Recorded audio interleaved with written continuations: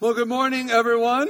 My name is David, and I am excited to share again and join with you as we open up God's Word to see what it is to say to us today. It's an ancient text that sometimes is a bit perplexing, at least to me, right, in the 21st century, and yet it's a way in which God has decided to communicate His heart and His nature to His people, whom He has called still today, just like He did then, to go into this world and be gospel messengers in a world that needs that so desperately. Maybe it's strange to say, but I'm really excited about next week, Sunday. This is dangerous, right, as the guy who's now standing on stage talking for this Sunday, except to say Pentecost is a big deal. The moment when God has decided not to leave His people on their own devices to try to figure out how to get a broken world to see the light of Jesus, but instead He comes and He dwells within us and says, y'all together can be that light, and I'm empowering you through the Spirit to do it. That's a good day. It's a big day for the church. What's interesting, at least maybe for people like me who think this stuff is interesting, I should have practiced this part. Anyway, moving on. 10 days before this coming Sunday is another church holiday. It was this past Thursday. It's called Ascension Day. And it's that day that we remember this moment at the beginning of the book of Acts where Jesus leaves. Right, if we think back in the story, there's that moment where Jesus is crucified and He dies. He dies to take my sin, my shame, the wrath of God that should be poured out on me. He takes it, and He takes it into the grave. But 3 days later, by the power of God, He is resurrected from the dead. He then goes and appears to His disciples, and He keeps teaching them things. And He's walking around with them for 40 days. And I wonder, I don't know. The Bible doesn't give us a clue to this. But I wonder if the disciples thought, Jesus is going to be with us now. Like He did that thing, and that was big, and it was good. But now He's back. And now He's back. And then He takes them back to Jerusalem. They're up in the Galilee for a lot of the times. You can read that, John 21. I'm short on time, and I shouldn't. Moving on. And then He takes them back to Jerusalem because they have to go. It's Pentecost. It's actually a Jewish festival, one that they're supposed to all come home. One of the 3 pilgrimage festivals called Shavuot, Pentecost in Greek, and they all come home. And Jesus then is like, all right, boys, we're back here in Jerusalem. And they're like, yeah, last time we were here, that got a little nuts, but now we're back together again. And Jesus goes up on the Mount of Olives and He ascends. And they're like, wait, where are you going? Like, I thought we were going to do this thing, right? Where we're going to go and let the world know of the love of this God, but now it's going to everybody. And she's like, yeah, that's still the plan. So wait here until you receive the gift my Father has promised you've heard me talk about, and then go everywhere. But I'm leaving. Jesus is like, you've got this. We can do this. That's what God believes. It's stunning. And then they wait. I wonder by what day they were like, I wonder how long we have to, like maybe by day 3, right? Like Jesus was in the tomb 3 days. Maybe God will keep that rhythm, right? Where all of a sudden it's like, oh yeah, and after that 3rd day, that gift, that Holy Spirit will come. And then it was day 4 and it still didn't come. And day 5 and day 6. Come on, God, when are we going to do this thing? I wonder how they felt in this in-between time before then the Spirit came and said, get out of here and go tell a broken world that there is healing in the name of Jesus. It's good news. It's good news.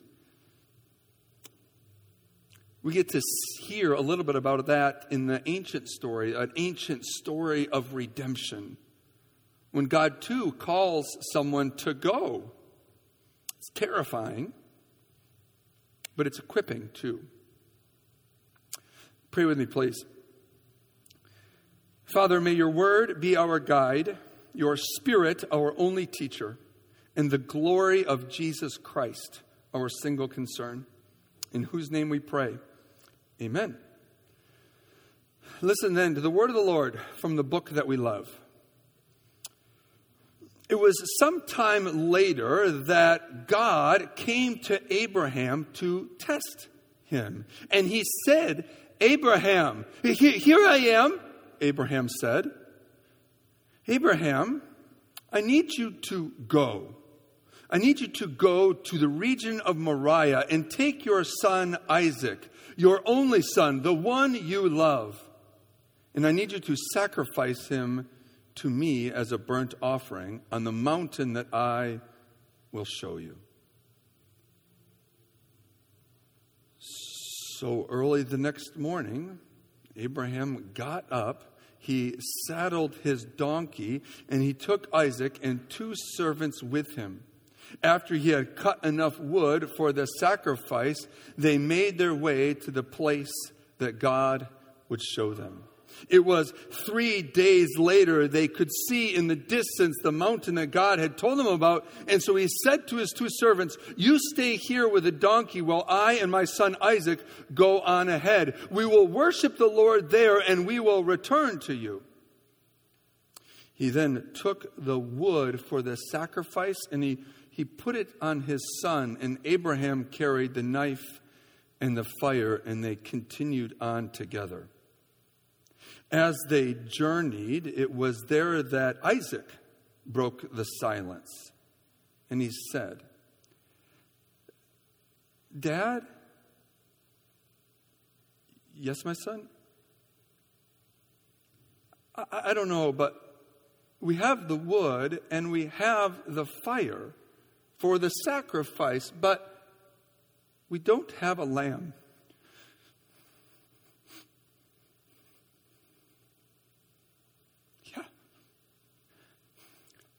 I don't know. God will provide. When they got to the place that God was going to, that God had shown them, Abraham built an altar there, and he put the wood on it.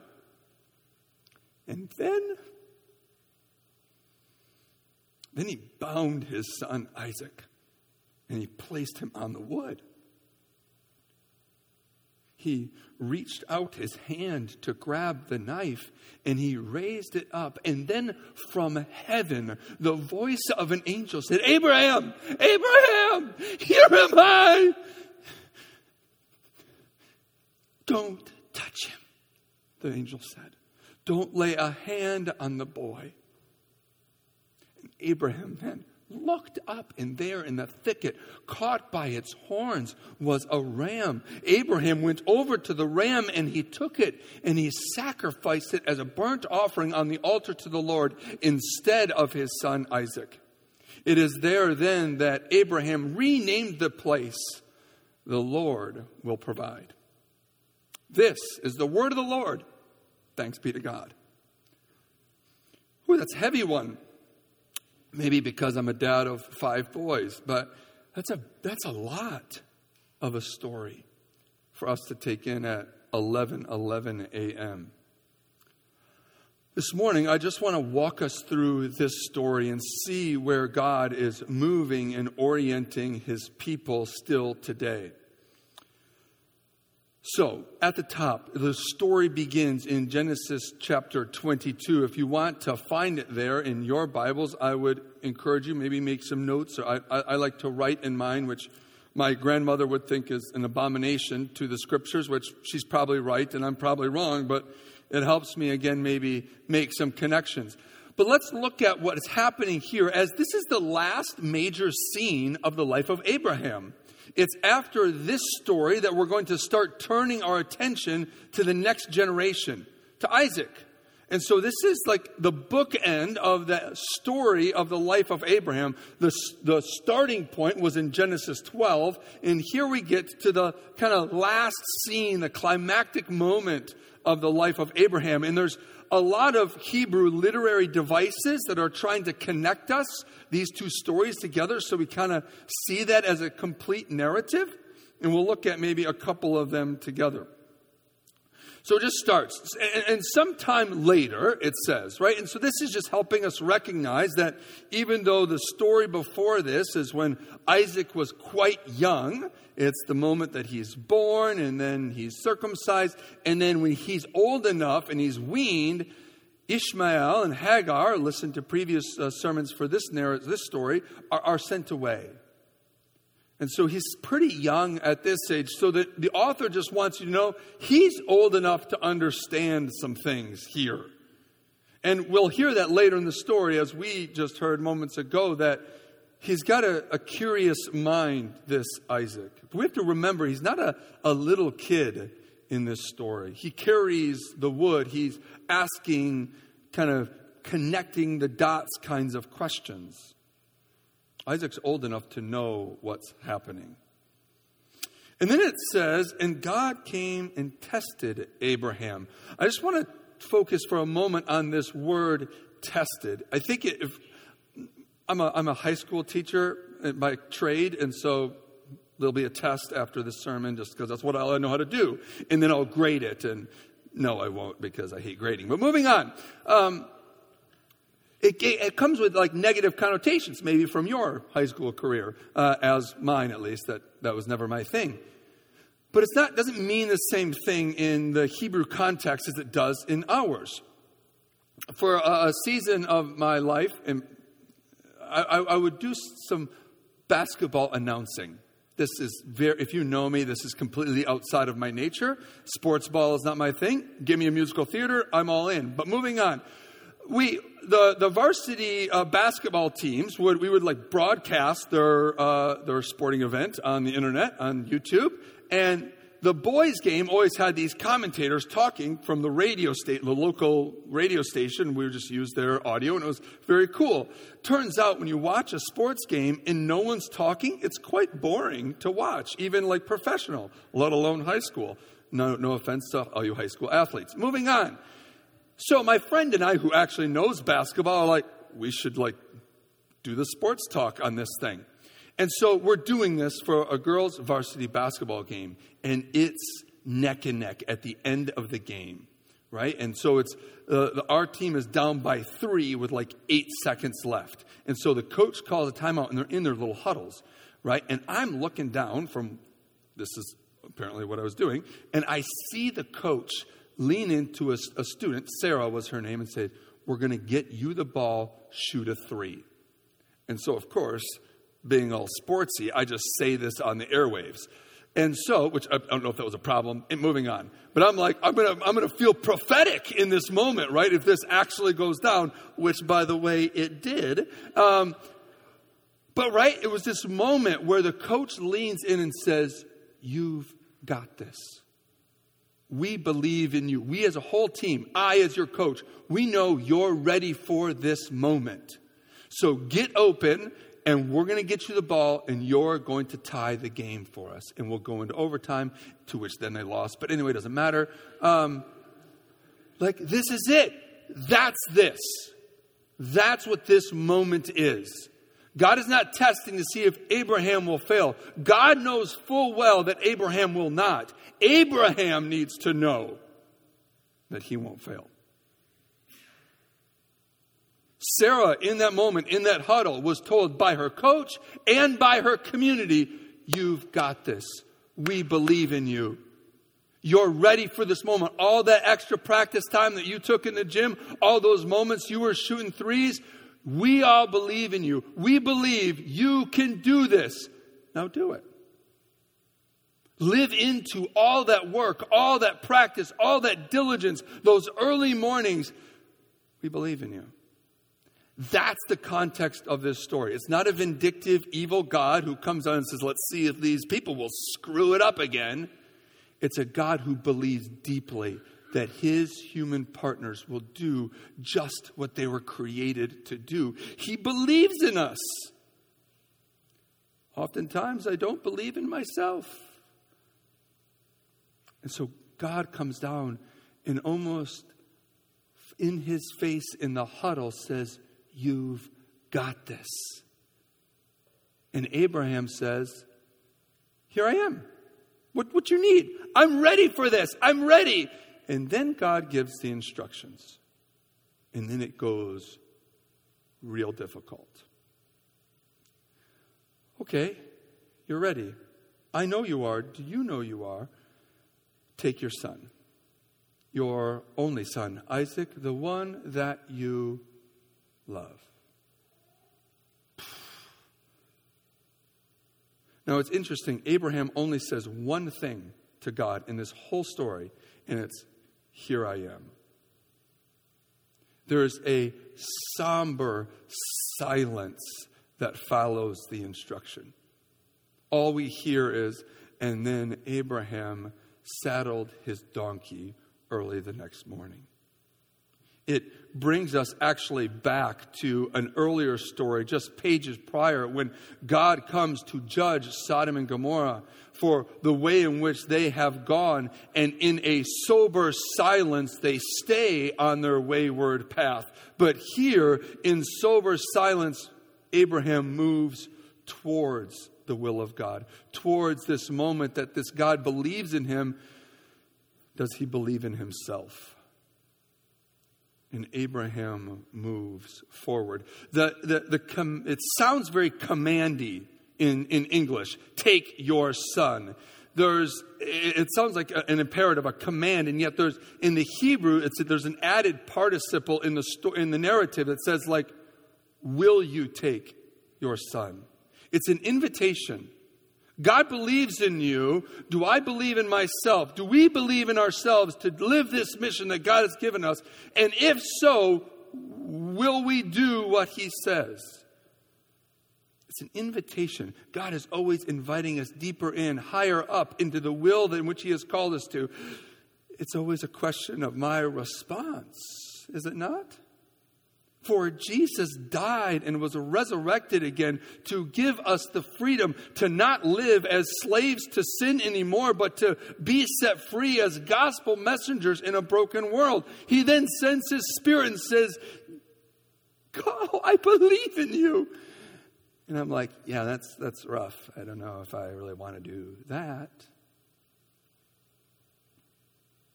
And so the story continues.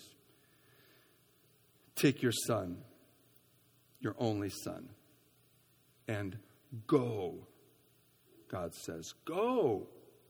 Go forth. It's only in this moment in Genesis 22, but also in the first story of Abraham, when Abraham is asked this question, go forth. In Hebrew, it's lech lechi. It's start walking, Abraham. It's there that God says, go, Abraham, leave your family, your father's house, your country, everything you've ever known, and go.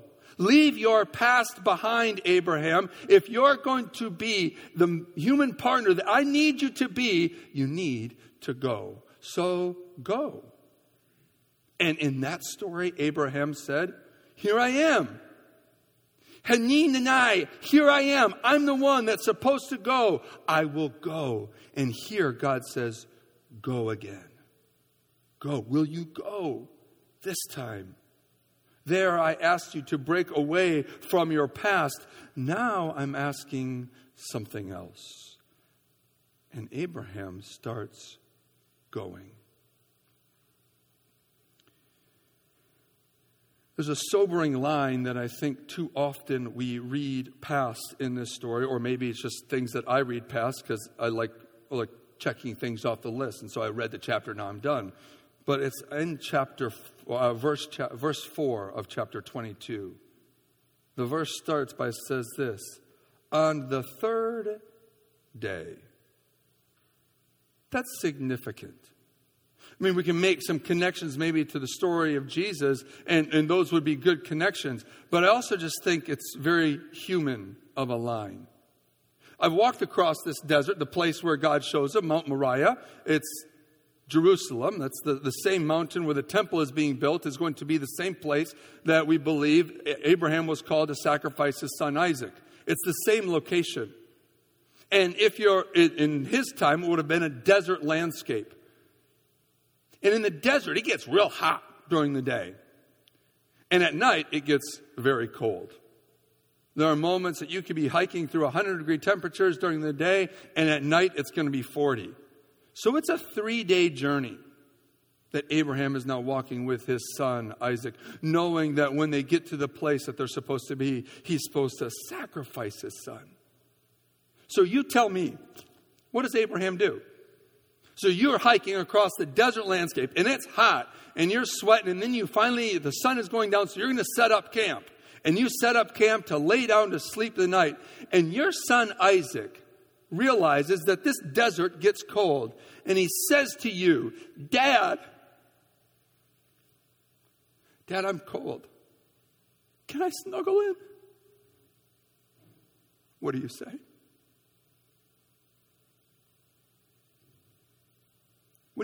It's a human story.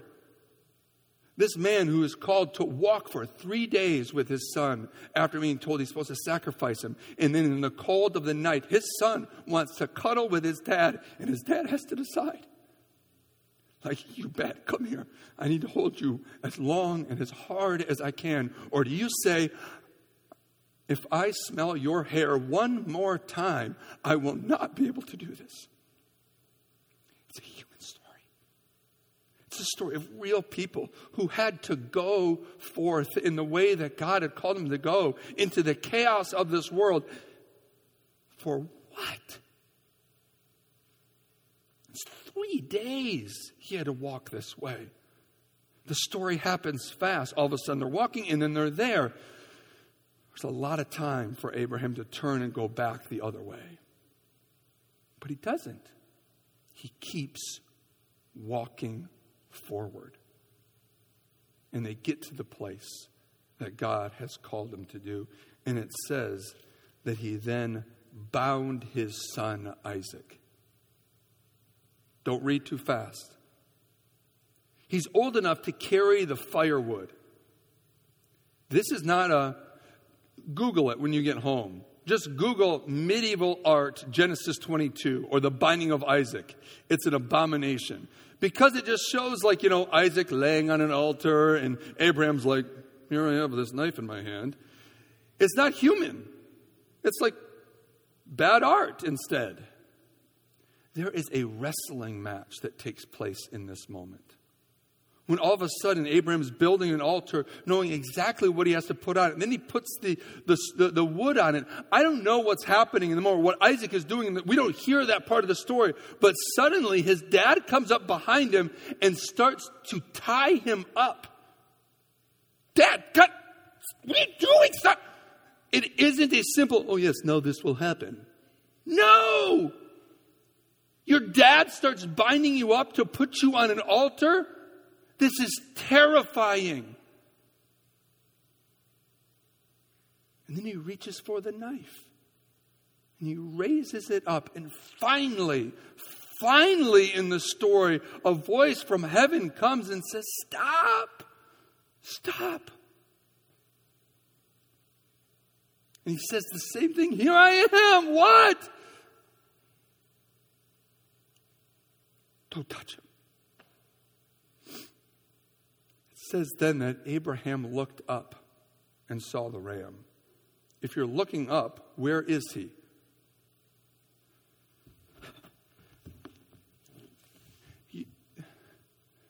You finally got the freedom to not have to kill your son. He ends up like a puddle on the ground. He finally looks up, and there in the thicket is a ram caught by its horns. Can you imagine?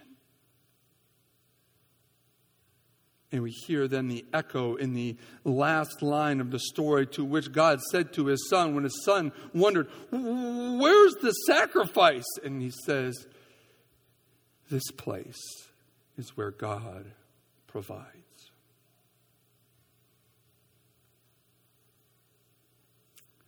It's a lot of a story for us to unpack in a single morning service.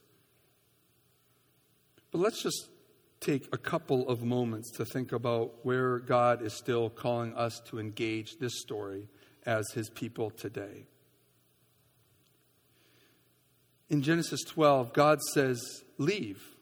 Leave your past. Leave your family, your father's house, everything you've ever known, and follow me. Walk after me. Lech lechai. Walk after me. And he says, I'll go. Here I am. I'll be your guy, God. I'll be the one that actually goes. And it's here in the end of the story of Abraham that God again calls him and says, will you still go? Just because you went one time doesn't mean that my call is over. I need you to keep going. There you sacrificed, or there you surrendered your past. Now I'm asking, are you willing to surrender your future too? This son, the one that I've promised, the one that you have all the hopes that you have ever hoped will happen, are now through this child. Are you willing to surrender your future to me in the same way that you surrendered your past? What about us? So often it's easy for me to surrender my sinful life, what God has rescued me from through the blood of Jesus Christ. He has set me free. I'm willing to surrender that. But I got a lot of cool ideas of things I can do now in the future. And is God saying, are you willing to let me orient that path too? I wonder what that's like for us here at Wyoming Harbor. For we've come into this place, maybe from another congregation, or maybe from a place that you didn't know who this God was or who Jesus was, and you've surrendered that past. I wonder what God's going to ask us to surrender as a community as we walk forward as a people into the Wyoming community. What is God calling us to surrender, not only our past, but also our futures as we walk after Him? Because God is still saying, go, walk. And our only response can be, here I am. Oh, it won't be easy. But trust me, God believes in us. He believes in us. He's ready to to give us the ball, to make sure that we could. He's ready to call us to go forth. All we have to say is, here we are. And walk together. It's good news. I think. It is. It's good news. It's hard news, but it's good news. Believe this gospel and live in its peace. In the name of the Father, Son, and Holy Spirit. Amen. Pray with me, please. Oh, Father, help us believe it. Help us believe that it is good news. Help me believe that it's good news. Help us believe that we are a people who are still called to go. And it's a very human story because it's human partners that you've called to be your gospel messengers in this world, to be the light in the darkness. And so may it be so. May we as a people be the ones who respond, here we are, send us into this world so that you might receive all the glory and honor and praise, that your kingdom might come on earth as it is in heaven. We love you and bless you and pray these things in the resurrected name of Jesus our Messiah. Amen.